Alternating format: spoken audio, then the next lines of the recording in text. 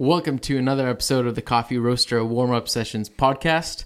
My name is Mark Katrovsky, and I guess names again. We had this on the last episode about names, but welcome, folks. My name is Sergey Katrovsky. And today we have our first guest of 2023, one of a handful of guests. Hopefully, we'll have more folks on the pod. And we have Andrew. Andrew, thanks for jumping on the podcast with us. Awesome. Andrew, maybe give us, before we jump into drinking some delicious batch brew, give us a kind of a, in a nutshell, who are you, what do you do, and a little kind of a bio. Okay. Well, my name is Andrew Pernicano. I'm out in Colorado. I work for Flair Espresso. It's actually something I haven't been able to, since we started, I haven't been able to tell people exactly what I do. We're still a small, kind of scrappy startup, so we all do a little bit of everything. I started out with the customer service and the socials, built those departments up, and then I've been able to sort of transition myself out and focus more on product development, brand. I like to say that I do a lot of the community work, so kind of community and education, I guess, is you'll find me more in Discord, on Facebook. I do still spend time on Instagram, that kind of thing, but trying to build the community around Flair, help customers still. I still support our service team and help Tanner Colson run the accounts. I'm sure you know that name. Oh, yeah. Yes. So I think I started back 2017. I was just another guy looking for a way to make espresso on the go. And I had thought I'd seen everything until I came across the Flair Espresso Maker on Amazon. And I was like, what is this? I've never seen that. And it's not normal for me for something to slip by me. And I saw like a lot of good reviews. I was like, well, it's been there a little bit.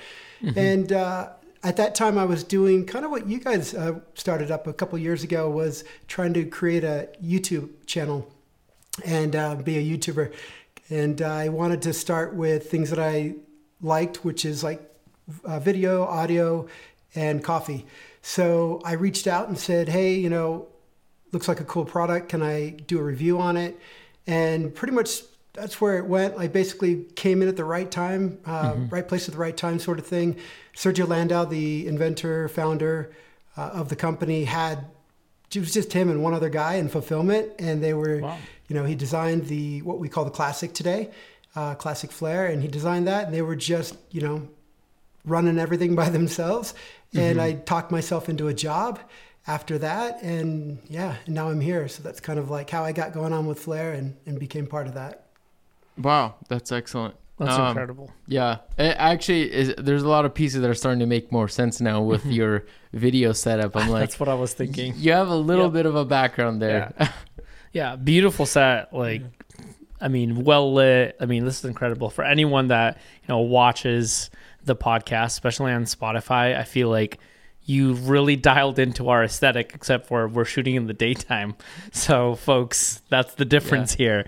But that's awesome. I love it. Lighting's so nice. I was so excited. I thought we were going to be matched. And I was like, I was waiting for you guys, to cut the two, 3 angles together and we would all be in the same kind of color scheme. But yeah. I mean, you would be surprised. There's been episodes that we literally didn't start shooting till maybe 11 p.m.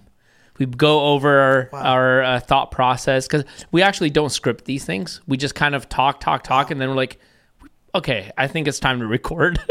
Kind of thing. So sometimes it just takes a while to warm up, and sometimes we're recording close to midnight.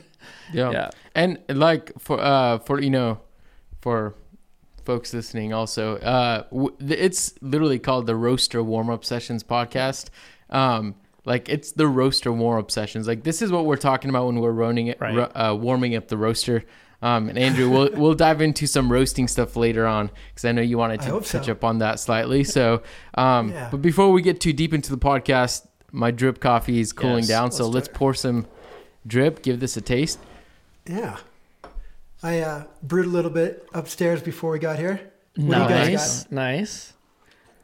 Yeah, we classic drip coffee. We're drinking a Colombian coffee, and it's roasted from Prodigal Coffee, which is, We've had it on the podcast, but it's so delicious. But also, is that what you're brewing up today? Yeah, man. Same Let's one. go. Beautiful. Yeah. I love it. Same one. Yep. Yeah, definitely. In fact, I bought. Oh, what do I have here? I've got something like 16 kilos of this stuff.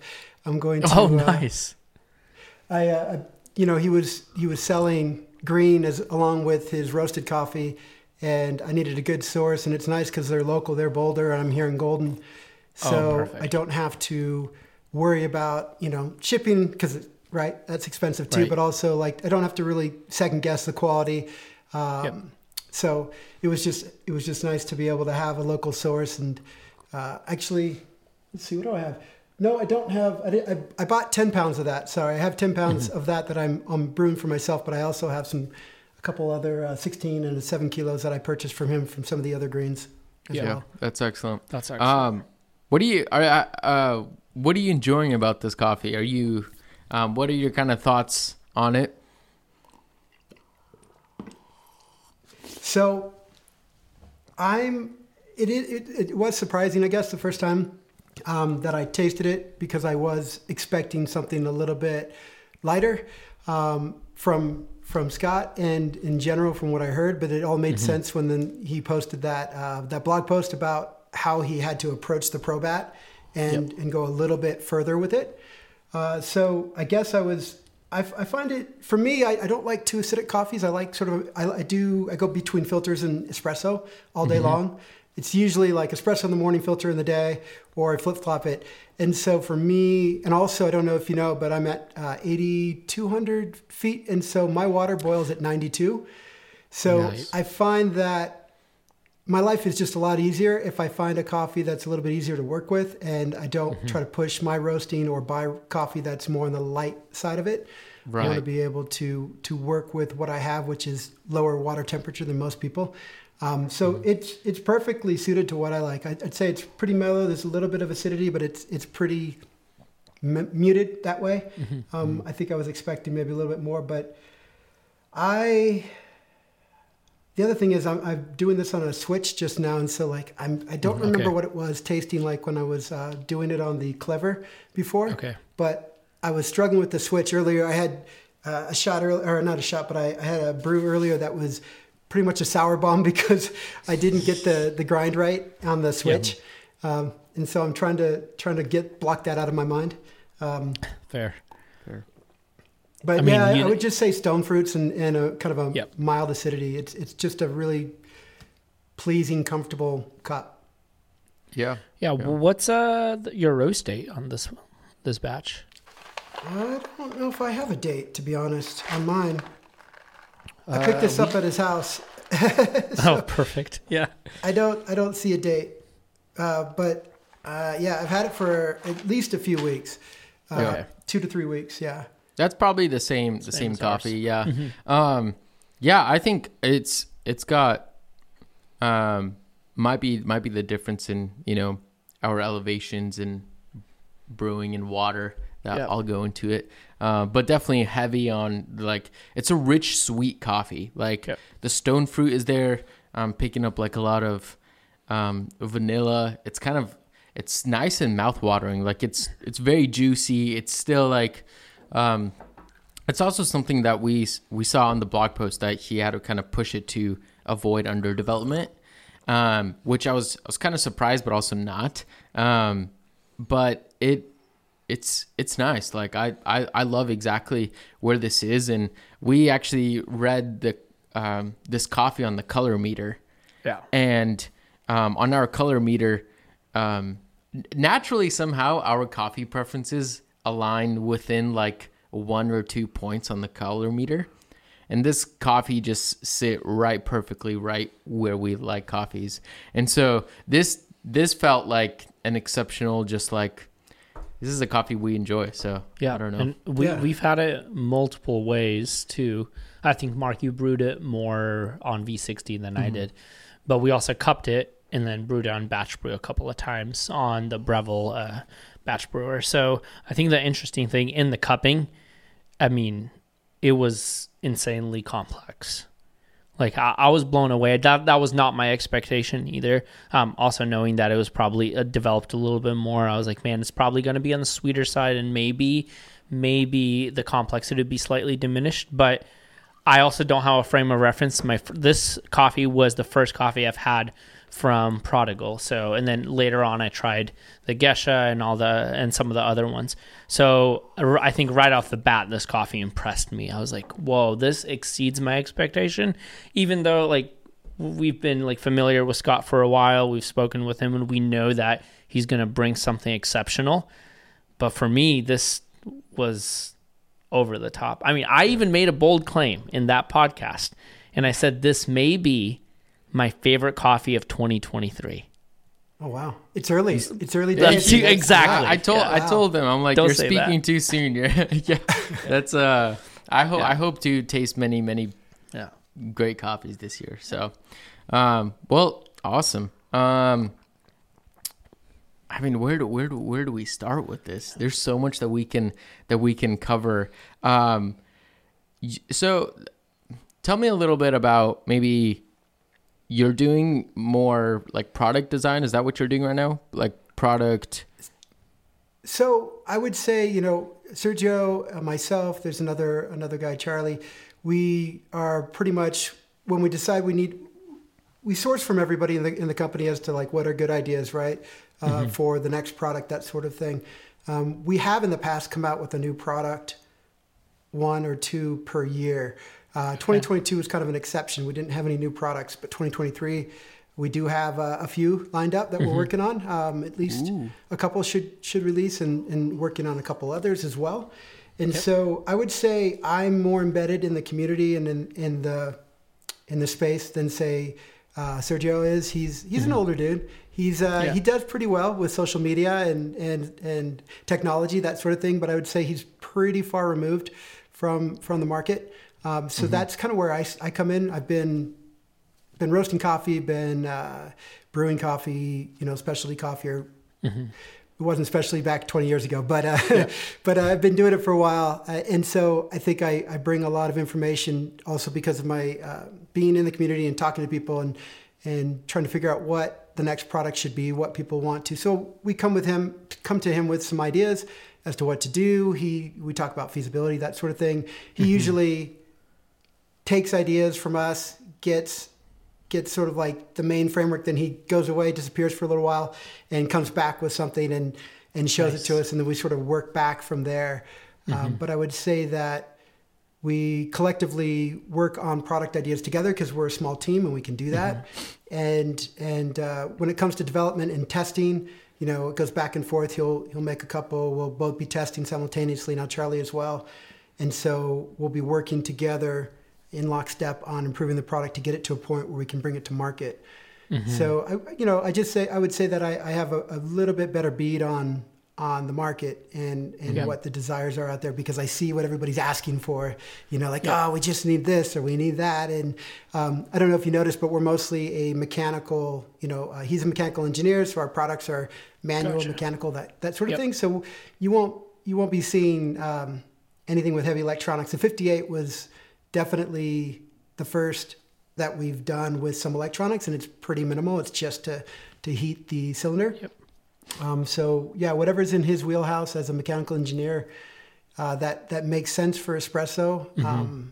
Hopefully you'll see a product like that come from us slowly as we start to build out the line. We're getting to that point where I think we're pretty firmly done on espresso makers. And at this point, we'll start focusing on some of the other items, the accessories and things that you need to do the brewing that we've been leaning on other companies to produce. Yeah, wow. That's exciting. Yeah, I think that's super. That's for me, that's very intriguing to listen to and to kind of get an inside scoop on, because I don't know. I guess you don't get exposed to much of that when you're on this side of the industry, which is where we're focused more on brewing, getting people coffee beans, or we deal a lot with like coffee shops and people walking in as guests. So this is exciting. This is like new territory almost for me. And this also, to me, what comes to mind is like, man, if you want to work in coffee, you don't always just have to be focused in on being a barista or roasting coffee. Like there are many fields. Like you're working in coffee just as much as we are, but you're in a completely different avenue. And that's exciting. I have a few questions about the Flair, but any thoughts, Serge? A lot of thoughts. I'll completely agree with that. It's super exciting because I feel like for me, at least, I am always, in a sense, stuck in this bubble of the same old, like, you know, the espresso machine, the grinder, the classics that we talk about. And there's a lot of conversation around refining those things, whether it's, you know, changing how grinders retain heat or espresso machines and more automation that still leaves room for the barista, stuff like that. But then hearing this story and thinking about products that are innovative, like I literally feel, at least for me in my personal history with coffee, I feel like Flair is innovative in a similar way that when the first time I saw an AeroPress, it was innovative for me. Sorry that my phone just went off. That probably got caught. But anyway, so I feel like that train of thought is exciting to me. And also hearing that people in different industries and industries that are not necessarily just coffee, the practical classic coffee industry stuff, are joining into the industry and creating new things such as the Flair, and then working from that. That's I would even say it's more like the kind of skill sets that you can find within coffee. Not that it's like a different industry. It's just you're utilizing different skill sets and specialties and fields. And I love that. Yeah. Well, all right. The Flair 58, you already hinted that, hey, it's not, that's probably the most tech that you guys have put in, even though it's minimal. It's kind of different from your guys' other pieces of equipment. Give us a little sneak peek. What did that look like?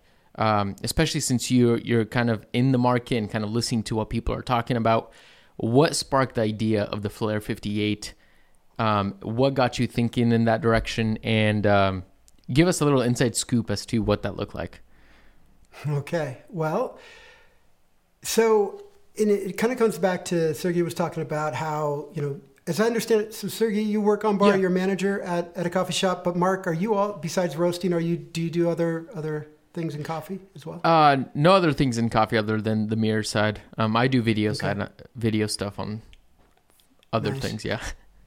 So and it's fun because in our videos, a lot of times, you know, people are like, I'm a barista and I don't have time for that. Like when people see like WDT and all that, like there's certainly a different style of brewing, or you have more time and leisure when you're brewing at home versus when you're on the bar. On the bar, you're more focused on replication or repeatability and consistency and quality, and you can't experiment as much because, you know, people are coming through the door and you just got to be turning out that same cup. And so we get to play a little bit more as a home brewer, as a home barista. We get to, you know, do our little WDT and stuff, things that don't maybe make sense. And what, you know, Sergey, I heard him say, like, you guys are more focused on like the heat and how's the shot pulling at the start of bar to the end of bar? Like it needs to be pulling at the same time and everything else. And if it's not, what's going on? Is that humidity? Is that the heat of the grinder? Like what's going on here? And so like us home brewers, we don't have that, right? Because we turn our grinder on just like once or twice a day and it cools down in between. So there's definitely a connection there, but also kind of two different worlds, how that goes. The Pro was our first attempt at like, you saw the Classic. Classic didn't have a pressure gauge. It was just a straight up lever, pull a shot, boom, done. And it made great espresso. But then, you know, that's where I kind of came in and started to tell Sergio, people want to like pressure profile. They want to see that gauge. They want, you know, and so I would say that's the kind of development and market understanding that I brought to him and been like kind of whispering into his ear, we need to do this, we need to do that. And we did that with the Pro. We made basically a larger reservoir, larger portafilter. You can put more coffee in. So it gives you more flexibility with your recipes. People that get the Classic sometimes like, I want a double shot. You know, I want my standard 2 ounces or 60 grams or whatever. And you can't do that on the smaller.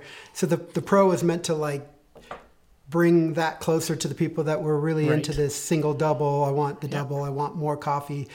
And then still, you know, people want a portafilter, right? So like the 58 was sort of like as close as we could get to cafe experience, not just cafe quality, cafe experience. And, we get that question a lot about how long does it take to pull a shot with the 58?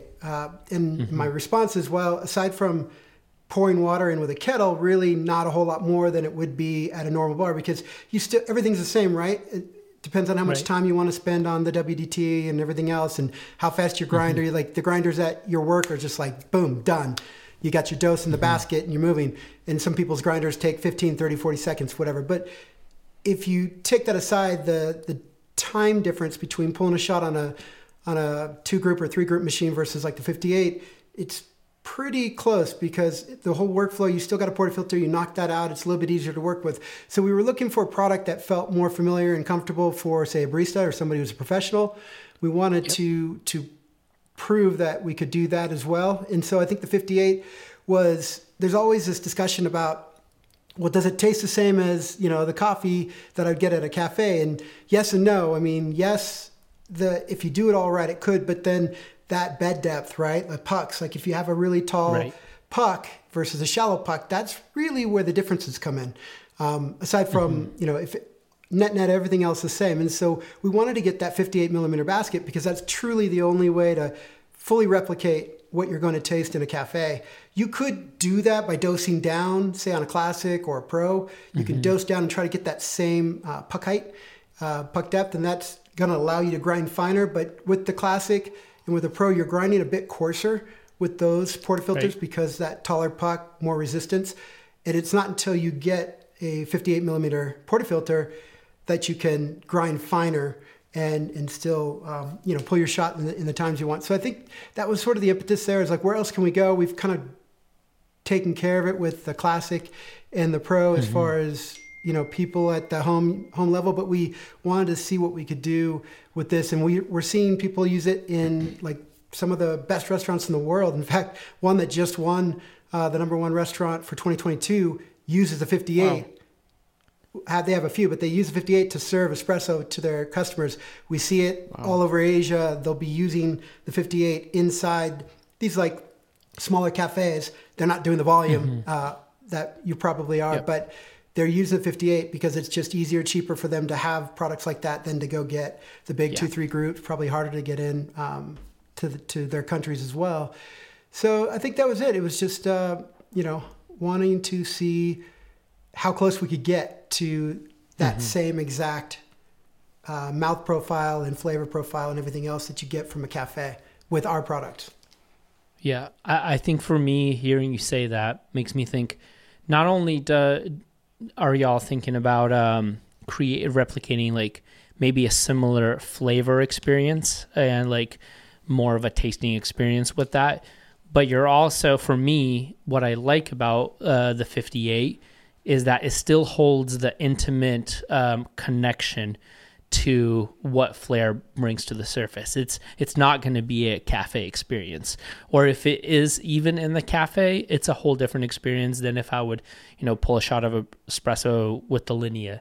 Yeah. And I like that, because that's something that I enjoy about using different brew methods, whether I'm at home, whether I'm in the cafe, is that it just brings a different connection, one with the coffee, but also if you're using that to serve a guest, it's a whole different experience.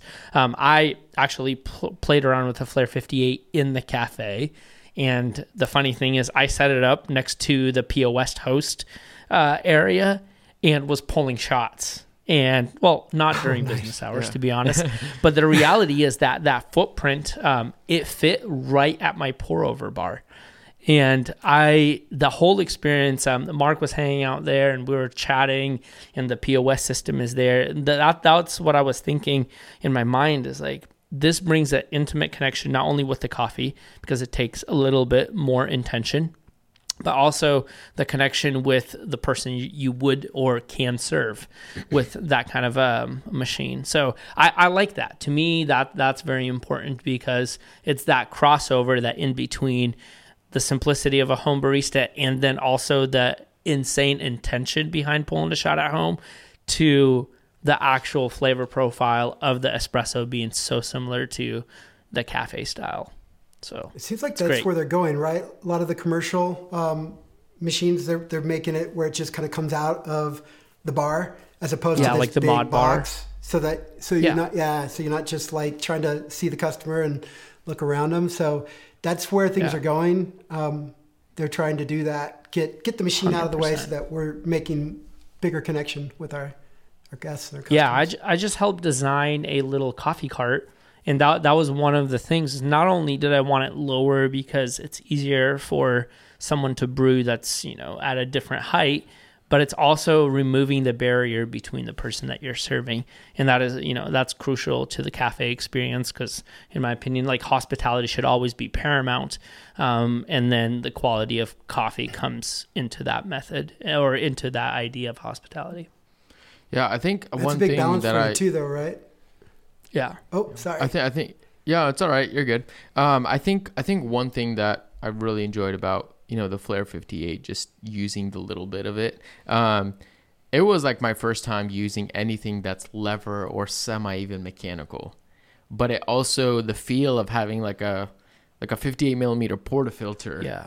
And even that like little heating element of the group head felt like a very it was such a unique experience where I'm like, I kind of feel like because I used to work behind bar. Like I kind of feel like this is like an espresso machine, but it's also like oddly like mechanical and manual that felt actually kind of good and intriguing. Like, and like for those, for folks listening on the podcast, we're pretty basic with gear. Like we're like, give me a V60 or, V60 is like time and like tried by time, and it can produce a really great cup, and you don't need much more. And so most of the time, like our approach to gear is like, unless it's really groundbreaking, the tools that we have already can go a far ways. But when using the Flair 58, it was very actually inspired me a lot, because I'm like, this is a piece of tool that's kind of different than anything I've used before, and I'm kind of intrigued to see what's capable and what's possible on this little like tiny little footprint, but it also feels very, I can't even put words to it. Yeah. I don't know. I love that. I love that experience. So there was somebody who posted in one of the like Home Barista Aficionado, they're like, what's the most overrated thing in coffee? And I said, my response was the gear, because really it starts with the coffee, right? You have to have good quality coffee. And the rest of it doesn't, like, some of my best cups of coffee came from the cupping table. Like, and that's as basic as it gets to brewing, right? The grinder is super important to get a good grind on that too. But ultimately, like just an immersion brew there, and you didn't need even a brewer, so to speak. You just water, coffee, and it's so dead simple. And that's probably why, like, it's easy to repeat. You generally don't have issues with astringency and other things that come from, a clogged V60 or whatever. So really it starts with the coffee, and that's all you need to make a good cup. I really resonate with that, because I spent a decent amount of time in Indonesia, and majority of the time when folks are enjoying coffee there, not in cafes, but maybe, at some older folks' house, just sitting on the floor, it's the method where, I don't remember the exact name, but they just put finely ground coffee in a mug, pour water, and let it sit. It's literally cupping, like, except they're not slurping with they're not slurping with like a spoon. They're just sipping it until they touch the grounds. And then there were some old folks, like these specifically like older men who are like, intense. I don't know why, but they would sip it all the way with the coffee grounds. And I'm like, why? Yeah, I did not get that. Maybe it makes you regular. I don't know. Exactly. I guess. I mean, shoot, it was wild. But yeah, I agree. I think a lot of the times we overlook the most important things because we're fascinated by the flashy new gear and all of that. And for me, my first experience with the Flair, I believe, was with a Classic. I think it was a Classic back in 2020. During the initial lockdowns of COVID, Camber Coffee here in Bellingham had a at-home latte art throwdown, and you couldn't use anything like electronic, or you couldn't use anything powered. You had to do everything by hand. So I literally used, I thought I was going to use the mocha pot. Didn't get any results, and was talking to a buddy of mine. He's like, dude, I have a flare. And I'm like, yo, what's that? So he showed it to me. I borrowed it and just used it in the competition and absolutely loved it. And I think what I really enjoy about the Classic is, again, it's even like simpler. Like I like the element of taking off the chamber and warming it on my fellow kettle. I thought that was cool. I thought that was niche. I thought that was unique. So now using the 58, I'm like, whoa, it's doing it on its own. Like, that's wild. Completely, like, I think that little element of it completely blew me away. And of course, the gauge is super helpful. It's like, I would play around with just eyeballing it, looking at my timer, and just kind of gauge it with my arm pressure and stuff like that. But I like the simplicity. It literally feels like it grounds me to what is more important. And the gear is important, but the coffee is so much more important. I just said more important. How many times? Got to find a different word. Yeah. You said the word connected a few times, and really, like, yeah, you have your hand on the handle, right? Like, you're connected all the way through to the, normally with other things, you just push a button and then you stand back and let it do its thing. But this, you're fully in control and you're connected all the way through. So it's definitely... That's exactly the part that intrigued me, is like when I, messed around with the 58, is that I'm like, this feels nice that it's mechanic, like the raw mechanics of pulling a shot of espresso was right there, right in front of me. Yeah. And it was very simple. And I don't know, I really enjoyed that. But, we've had a couple episodes where we also love home barista, the aficionado, espresso aficionado folks, because I think they drive a lot of innovation and a lot of intrigue in the industry. Even though, as much as we just said, hey, let's simplify it down, at the same time, there's a lot of good in the innovation. Yep. And being somebody who's, kind of in the market, I love that you're even, having these conversations in these groups or threads and forums. What are some of the observations that you're seeing in those groups, and where do you feel like coffee's growing on a home level? Are there any interesting trends that you've noticed, or what are the conversations that you're having with folks? So I would say, you talked about innovation, but I would also say innovation in equipment, but also innovation in techniques and more understanding of coffee. So back to the whole, like, you're a professional, right? You're on the bar. You don't have time to play around. You're like, I just need this to be repeatable. I just need to keep the store open. People need to keep coming through the door. And by the time you get home, you're done. I know a lot of baristas, they don't have anything to brew with at home, because why? Like, you go to the cafe, you brew when your shift opens, you're drinking all day. Like, so you don't have that opportunity. It's the home brewers, in my opinion, that are actually leading the way in techniques. And like, most of what you see in some of these papers starts from like a group like Espresso, the EAF Discord. Are you on there? I don't know. But those guys are just like wicked smart engineers, scientists, and just, they have time and they have passion, and they're doing really cool and crazy things, and a lot of tests. They're spending a lot of time testing. I feel like you see more innovation in the brewing from those places than you do anywhere else. And the EAF, I would say, is a lot like not that, I don't want to upset anybody, but Home Barista, home/barista.com, which was, where Jim Seven and all these people, Scott Rayo, and everyone spent a lot of time on, 20 years ago. I would say that same sort of energy and passion and innovation that I saw there maybe 15, 20 years ago, I'm seeing on Discord and some of these other hard to find, not open to sort of the public unless you get an invite. There's some, there's that Hog. You might remember the Barista Hustle. We're working on. It's called the Hog. Yes. Porky Press. And so you see that now. Swark Designs created you know, his version of what he thought that they were working on. But, you know, even when he put that out there, his explanation of what it did was recently sort of debunked or proven that maybe that's not really what's going on here. It's the way that the coffee is sort of settling, that this is doing. It's not necessarily creating these channels through the better coffee. It's allowing the coffee to sort itself into a denser, I don't know the scientific term, but in a composition, so that it's actually able to get a more even. But that doesn't seem to come from. And if it does, you know, there's obviously big companies with big R&D budgets, and they are doing cool things, but that's going into their product and their machines. And for the guys that are like trying to brew on bar or at home, a lot of that's coming from within the community, I think, these days.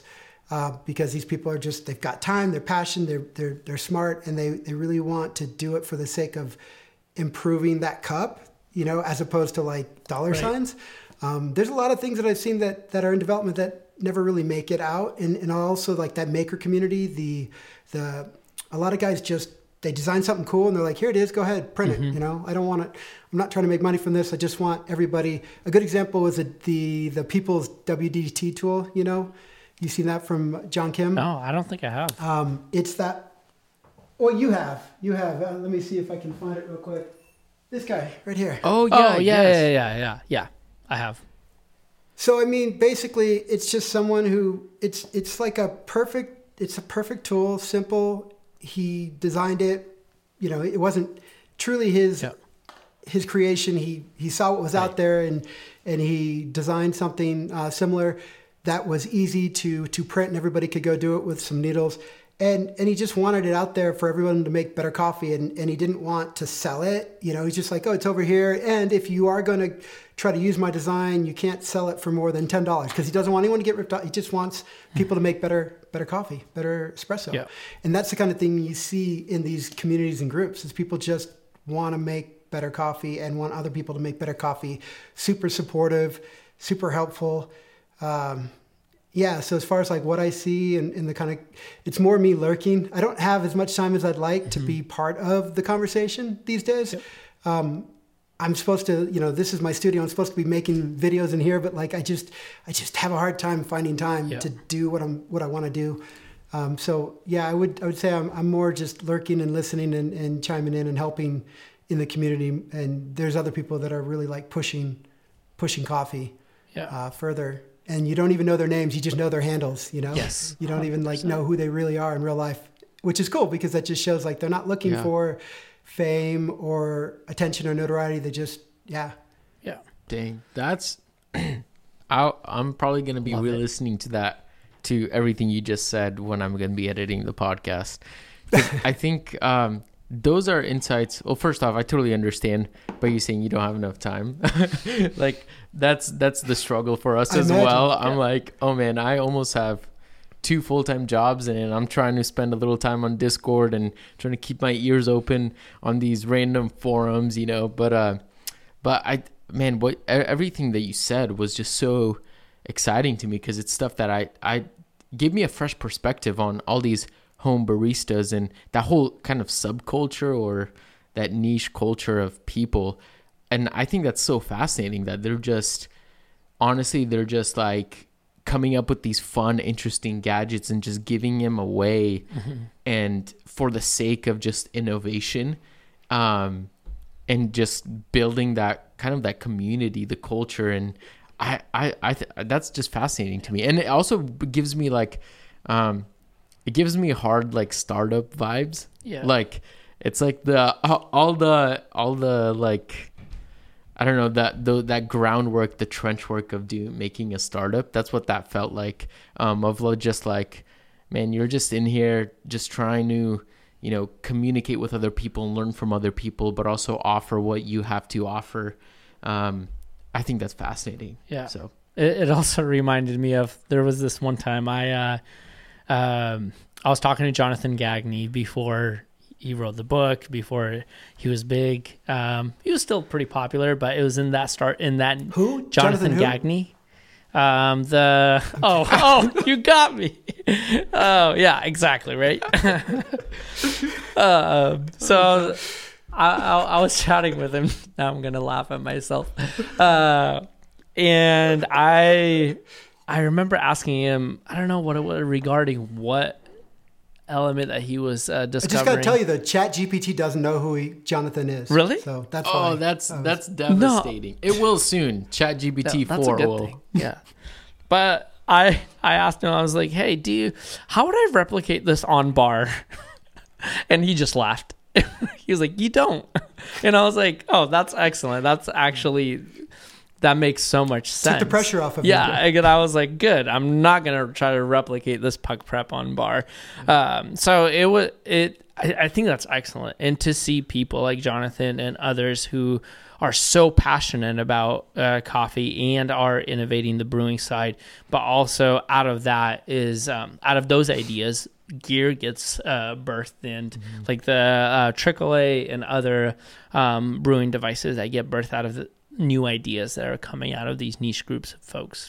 I think this is also kind of bringing this whole conversation almost full circle, because I think what I'm inspired by is like what you talked about in the beginning about, you know, the founder being this like mechanical engineer who started off, and I love that. And I think we need more of that in the coffee industry. I think of like people that have expertise and skills in other areas that where they can come into these communities and to this like coffee culture and offer what they have that is kind of unheard of before. Like the fact that Jonathan is this like astrophysicist, the fact that we're seeing more chemists and biologists and scientists join the conversation is extremely I think beneficial. And stuff like, you know, the flair comes out of, you know, these mechanical engineers who are just like, you know, whether they're trying to either solve an issue or create something that's not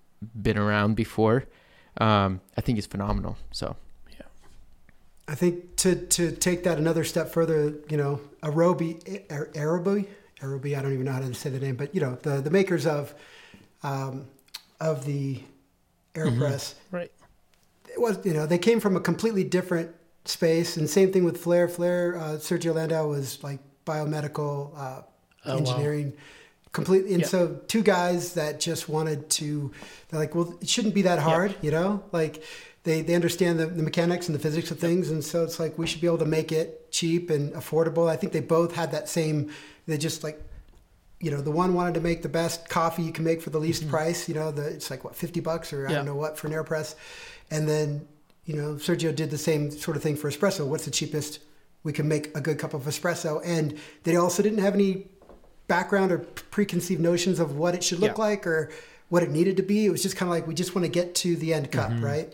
And so that's the other cool thing about having these people that are, that just want, also the guy that made 9 Barista, same thing, you know, didn't come from coffee. He's an aerospace engineer or something like that, making jet rockets or I don't know what. But, you know, these guys that just, they're super talented, they know what they're doing, and they just wanted to make something that yielded a good cup. And they weren't really held back by what it needed to look like or what it should be or any of that. They just got to the end product. Pretty cool. Yeah, I think for me, who is completely submerged in the coffee world, my friend Lee, she always inspires me by saying, asking me the question, like, what are you learning outside of the industry?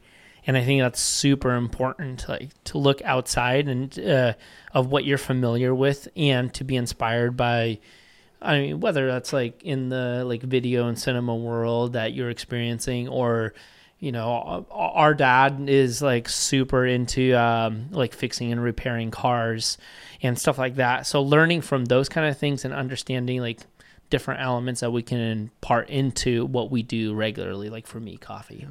Yeah. Like realistically, I can't wait to be editing this because I technically listen to this podcast over multiple times as I'm editing through it. And so this will be fun to this will be fun to re-listen to. But as we wrap up, I want to talk about roasting a little bit, and then I also want to give me a sneak peek. I know you can't share maybe everything, but what gets you excited about Flair in this upcoming year? You said you guys are working on some fun little maybe accessories or other things. You don't have to say them, but maybe share a little bit about what you're looking forward to. All right. Well, I think I already tipped you off a little bit. Hopefully there'll be a day where you'll just be able to make espresso with all Flair products, and you won't need anything else from anyone else. So Got it. if you think about what it takes to make espresso, what you're using with your 58 or what you used with Classic, that's kind of the goal, is to have those. So we're working on some of the accessories, some of the things that you would need to do that. Also, one thing that we have been working on for many years, and I've said it so many times that I can say it again here. We are working on a steamer, and hopefully we'll finally have that by the end of the year, something, or at least close to having that. It's just something that we kept saying we're going to do, and it kept getting pushed back by other projects. But now that we have the espresso makers, like I said, pretty much locked, and we're happy with what we have. We have a full lineup, 4 or 5 models at this point. So we're going to now focus on those other products that you can use making espresso, making lattes, that sort of thing. So that's pretty much what we're working on now. Not obviously all of that in 1 year, but kind of working on things of that nature. So that's, and when you say what gets me like up in the morning or what gets me excited, it's being able to do that. Like I've often thought about working for, what it would be like to work for another company. And a lot of them are so structured that like you're got to stay in your lane. Like this is what you do, just do that. And we don't need your input on these other things. So it's nice to work in a small company where, you have the boss's ear, you can like give an idea or suggestion and it can be developed into a product. Like that's what's probably the coolest thing about working with startups and small companies, is not having that top-down structure where you don't have an input, you don't have a say. We still have our team meetings get bigger and bigger, but like every other Wednesday or so, we all sit down, do a Zoom call, and everybody gets a chance to communicate, with the general manager who's the president, and he gets to ask us what's on our mind or what new things are going on, and likewise, so that's probably the coolest thing about working for a company like Flair that's still small enough to have that. It comes a point like Fellow, right? Like you get big enough, you just can't. You can't. At least I don't think they do. Like it seems like they have 3 or 4 people in every department. Like whether it's marketing or e-com or whatever. I just feel like having just one person that does one job allows us to sort of all work together as a team collectively. So that's cool. I was going to say, as far as like the roasting side, I wanted to ask you some questions. So before we cut off, make sure we save some time for that, because I want to pick your brain. Yeah. So I mean, that's great. I think that spurs a lot of conversation, because I think that's the challenge that I've been thinking about, is like, at some point, if you're doing something right, you're going to be growing. But then how do you maintain a lot of the intimacy or that same energy or that same tight-knit team as you grow? Like the thing that made you grow, how do you maintain that, whether it's product-wise but also team-wise? And that's, I think that gets really challenging. But I'm enjoying I'm enjoying the fact that it's just me and Sergey right now. I'm cherishing these days, even though they're really challenging, and the amount of stuff that we have to deal with is like a lot for just 2 people. But I'm definitely valuing these moments, because chances are probably not going to be this way for forever, that is. So I don't know, enjoy the small team vibes while Flair has them. I hear, while we're talking about you guys, I was asking Tanner if he had any questions or anything he wanted me to ask you, and he did. He said you guys were the first ones, I guess, that you could say that believed in him and sent him a bag of coffee. He said the first roaster that sent him one of those, which was he's super honored. But he and I are both saying and discussing, like, you guys have such a devotion to like excellence in making everything, like from your podcasts, you've been hammering those. Like, I don't know anyone else that's put in the time you guys put in and you make the video, and then you also do the audio version of it, but your videos are like just beautiful, like really good. Obviously Mark enjoys it the way I enjoy, like setting up the stage and getting all that in. But yeah, like you guys do just quality work in everything you do. And the other cool thing is like super humble. Like Tanner's question was like, I don't see them pitch or selling? It's like, how does that all fit in, and how are they able to have all the time that they do to put in to the production and the coffee roasting and everything else and support the business? It just seems like you guys are working tirelessly, for years and super committed. But we're just both in awe of the time that you guys put into this. And your podcast, to me anyways, my comment was, it seems like almost like therapy sessions. Like you guys get a chance to sort of like break down, deconstruct the last week or the challenges you just went through. And it's awesome to have you guys share with us like what you're going through, because as I told you privately, like I'm looking at super small scale, like roasting for my community, roasting for my neighborhood, stocking shelves at my local grocery store. And so I'm looking into what does that take? And so I started watching some of your videos again, and because I remember your 3 mistakes that we wish we knew, or not 3 mistakes, but 3 things we wish you knew before we started a business.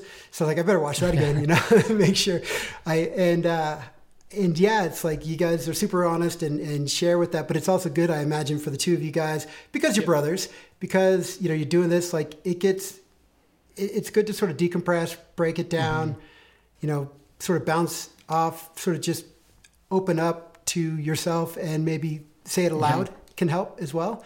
But it's been great sort of like just watching you guys grow the business and make decisions and reflect on the good ones and the bad ones, and make goals for yourself, and then, come out and try to make them. So it's been fun to watch. You guys are doing a great job. Well, wow.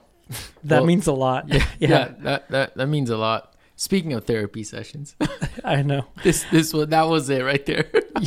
that you just spoke to our hearts. Yeah, that meant a lot. And the really refreshing thing though also is that's the heart behind it. Like everything what you're saying, and I'm glad that's being communicated in a way where you're picking up on that. And so my fear is always like, man, what if people are not getting this heart behind that we have for doing these things? What if this is just being lost? So when you're saying that, that's like, oh, okay, so that is getting across. And at 100%, you summarized our podcast very well, and kind of, I mean, everything we do really. So I think one of my fears with the podcast is like, sometimes after an episode, I'm like, what did I even say? Like, why can't I be more professional? Like, you know what I mean? And because we do carry that vibe, it's just Mark and I most of the time, unless we have a guest. And it is special, but sometimes it's scary because the vulnerability, sometimes I feel like when I deliver that on a public platform, you do think about it. What will it look like a few years down the road? Like, I hate scrolling down my Instagram feed, but I know I need to, because I need to get a reality check of where I came from. But there is that like scary element of vulnerability of being kind of, I don't even know how to put what we do into words, because we're just being ourselves. But we're also, our listenership is growing. So I sometimes forget, like, oh wait, I'm not just recording this for Mark and I. People are actually like paying attention. So there's that tension of like being a little scared, but also knowing like this is just who I am. Yeah. So the question I have for you guys about roasting, since I'm just kind of getting into this, and I'm just roasting for my neighborhood, stocking shelves locally. So I'm not, I got my bags. I got to figure out, like, I got a name. I got to, figure out a label, but I'm not going to try to roast outside. So I don't know if this is something that other states have as well, but we have like a cottage, what is it? The cottage something law, but basically it allows me to just roast for my neighborhood and not actually have to do it in a commissary or anything. I can do it in my kitchen. And so that's all I'm looking to do here, and trying to design a roast that is going to hit everybody in a positive way. Like, obviously, when I first tested some profiles, my wife, who she went from a place of like, enjoying Starbucks to now enjoying like specialty and a little bit of acidity. She's like, this just tastes roasty. I don't like it. And I'm like, it's not about you. It's not about me. It's about, the people here. And I don't think a lot of the people in my community that I'm roasting for want that acidity. They want it to to be more of what they're comfortable with, which is somewhere between like Starbucks and diner, and maybe they probably go to, I don't know, like a local coffee shop, but it's generally not, they're probably not getting specialty out there. And so that would probably taste like a defect to them, right? To have the acidity, they probably call that sourness or something. So just like, how do you figure out, and you talked about that earlier about, you have a certain, couple numbers on the Actron scale or whatever that all your coffee comes out to somewhere in between there, and trying to figure that out, like how to roast for the most for the most enjoyment for everybody else, not yourself. Because I don't know, maybe you are roasting for yourself. Maybe what you're roasting for everybody else is what you would roast for yourself. Is that the case? Because I don't think I have that luxury here, and trying to figure it out. That is a really challenging conversation to have, and it's something that we're actually always talking about. And the challenge here is that that I think what will help is not thinking about how do I find a roast that everybody likes, because that's almost non-existent. Because interesting conversation, like I was over the holidays, we were hanging out with some family. I brewed them some coffee, and like an older lady tried my coffee, and she's like, talk about your mom? No. I'm not. You said burn for the family and the older lady. No. My mom actually loves our coffee. She's a fan. She also went from Starbucks to this. She's like, I'm not going back. But anyways, she tried the coffee, and she's like, oh man, this is so bitter. And I'm like, okay. And then there's another gentleman tries the same exact coffee, and is like, oh, why is this so sour? And to me, I was like, nice. Now how do I fix that when those are opposite sides of the spectrum? Yep. And so you don't know who actually identified it correctly and who didn't, Exactly. And they're to a certain extent, if you really want to go far, they were both correct. It's just their perception and their background of flavor experiences resulted in a certain comment.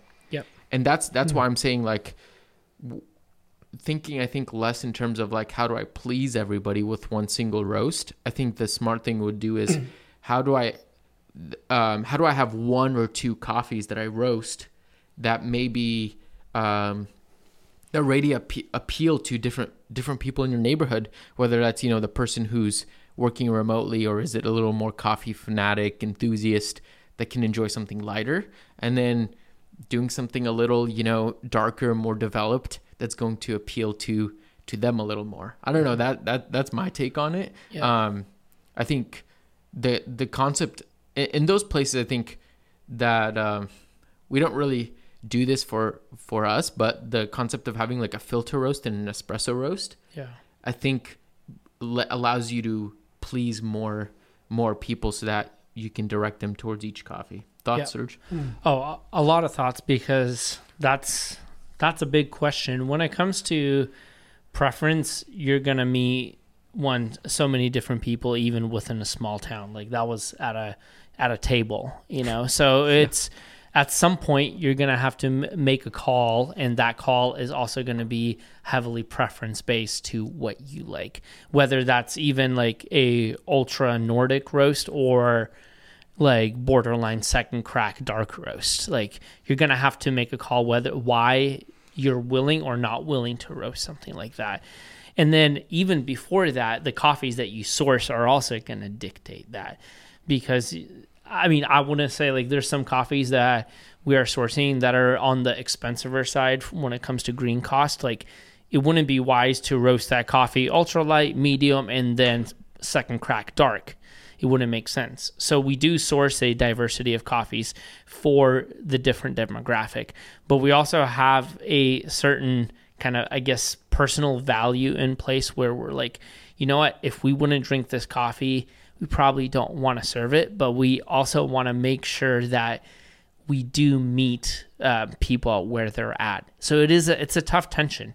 Like there are some people who always ask us for a dark roast, and we have to navigate that conversation. Like, I guess, on like person to person basis, and be like, okay, why would we say yes and why would we say no? And like, what are we trying to do that? And then is there a way that we can take someone to experience the full dynamic experience of coffee from like light to dark or from dark to light?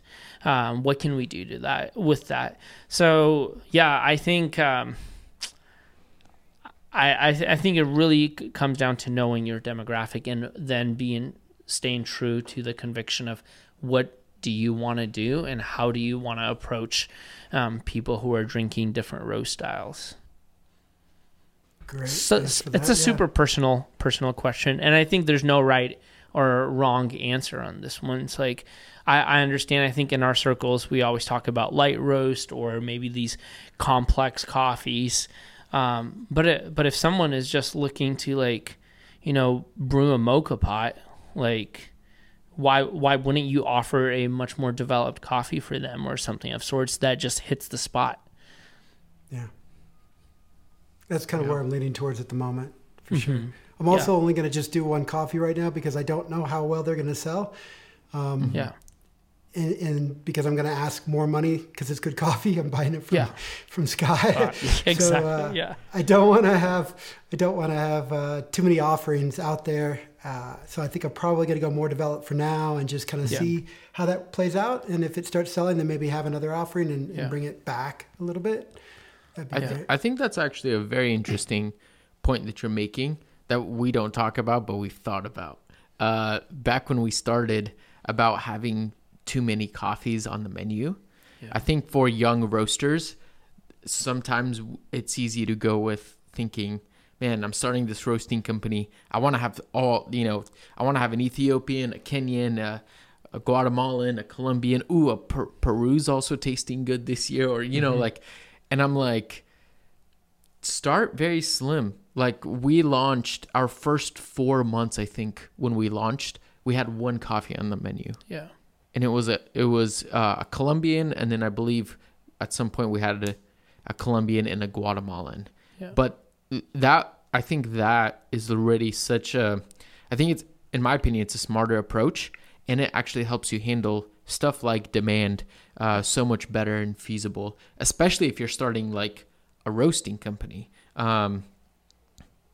That's in my opinion. Of course, depending on how much capital you have. Right. But if you're really starting off small, I think don't worry about having hundreds or every origin possible on your menu. Yeah. I remember you and I having that conversation. Yeah. In the very beginning when we're like just thinking about buying green. I think you just had a wild experience with the Ethiopian coffee. Back in like early 2019, right when I moved to Masha Coffee. Yeah. And we were on that hype of like, man, we're going to start out with a bang, maybe like an Ethiopian. Yeah. But we realized like, no, like that's not where we're at. We need to find a coffee that now we're creating labels for that language and like timeless and modern and eternal. But I think what we did is we started with a coffee that to us spoke timeless. Like this coffee would please us and make us happy, but it would also like probably please my mom and probably please our neighbor, because we at that point we didn't have our demographic dialed because we were trying to figure out what we wanted to do. So with having like very small amount of coffees on our menu or even just one, it gave us that opportunity to experiment, to trial and error, not with our like sales and not to put our living on basically at risk. We were just experimenting with our flavor palettes and figuring out what we liked in a roast style and a coffee preference. And what are you roasting on? So I've got the Bullet. That's what I'm going to be doing these on. I have a few different roasters, but yeah, for this it'd be 2 bags at a time, 2 12-ounce bags at a time on a Bullet. And so for the foreseeable future, I think I prefer air roasting over this conduction and drum, but it is what I got, and I'll keep using it for now. And if I decide to expand and things are going well and I can go with it, I'll probably move to some sort of an air roaster. Yeah. Excellent. That's Makes great. sense. You guys went straight up and picked up Like, is that a Diedrich or what do you have? Yep. It's a Diedrich. Yeah. Did you just go right out and buy a Diedrich, or did you start like more modest like me with something smaller? And we just kind of went for it. And who had to sell their car to get that? Well, literally. Well, actually, you're not far off. You're not far. Listen, Yep. I was saving up for a new car, and it was like, roaster, and then roaster. Exactly. Search and then roaster. And 4 months later, it was a roaster. Yeah. So yeah, I emptied my savings and maxed out my credit cards to get the bare minimum in. And I mean, the bare minimum was an IR12 kilo, Diedrich. So, and the concept there was like, we don't want to be buying another roaster in a year or 2 years because we've maxed out capacity. We want something that's going to scale with us, that's going to grow with us. It's going to create a long-term kind of plan that can scale with us and be good for the long run. I mean, with all of that said, I was also in a weird spot. I just moved back to Bellingham, and my wife and I got married, and a month later we moved back to Bellingham. So I had nothing. Like, we literally sold everything. So I really had nothing to offer. So Mark's car fund was literally like, well, if you do that, we have a roasting company. Like, I'll roll with that kind of thing. You know what I mean? So that's commitment. I mean, yeah, you can't just let it sit there. You got to get to it. Exactly. I think the other thing is we were both semi-familiar with the Diedrich. Mark specifically roasted on one at the previous cafe that he worked at. And then when I moved, I was sitting in on the roast. So we both understood kind of the basic function of a Diedrich. So it was, and I think we had one experience, we've shared this experience on the podcast, is when it broke, we had no idea what to do. Mark, just share the story, because I think the story is very important to deciding what roaster you're going to buy. Yeah. I'll keep it short because we need to wrap this thing up. But so we, the Diedrich had some fan issues, and my dad, he's like a handyman, can Mechanic. literally do anything. Mm-hmm. Yeah. I was like, can you take a look at this? Went to the roastery, took a look, literally took him like 2-3 minutes. And he's like, yep, this is pretty simple. The parts are just there. You just need to swap this out, put it in. Very easy to install, and it's going to work just fine. And that was like incredible. Like, for somebody who has never seen my dad has never seen a roaster, but when he can come in and with his prior knowledge, just find the solution, was like, oh, okay, that's something that as a roaster you need to keep in mind when stuff goes wrong, and you have orders stacked up, wholesale accounts depending on you. Let's hope you can get up and running or have a backup solution. And to know that I can just, if something goes wrong, there's a good chance I might be able to fix it. Maybe not everything. Mm-hmm. That speaks a lot. So yeah.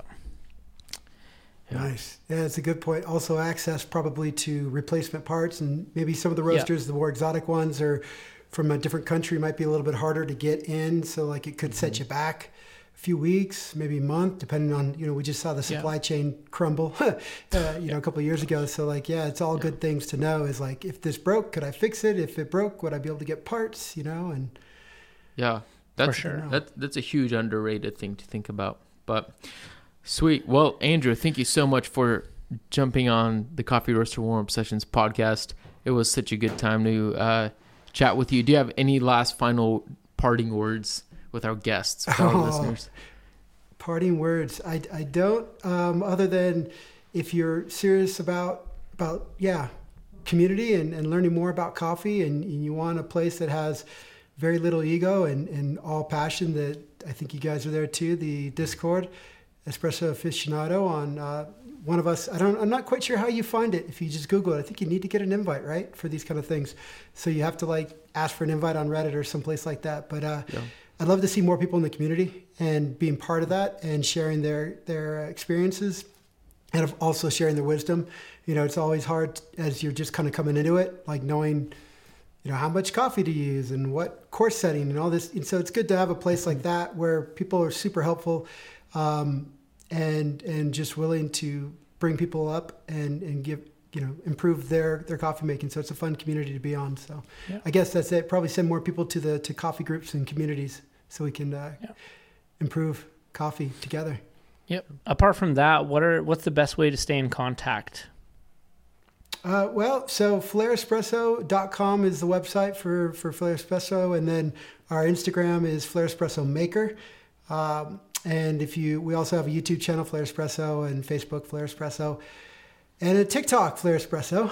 Let's go. And so myself and Tanner Colson, if you send us a DM, drop us in. It's one of us answering. So if you have questions or you want to learn more, best way to do it is hit us up in the DMs and follow those channels. Cool. Incredible. Well, thank you once again for thank you. Having this conversation. Yeah, it was definitely fun. But friends, thank you so much if you're listening this far into the podcast. Really appreciate it. Hopefully you walked away with some value. I know I did. You can share this with home barista fanatic. Send this to them. Tell them they have to listen to this. Yep. So, but that being said, folks, thank you so much for joining us once again on an episode of the Coffee Roaster Warm Up Sessions podcast. And always remember, reflect what's good.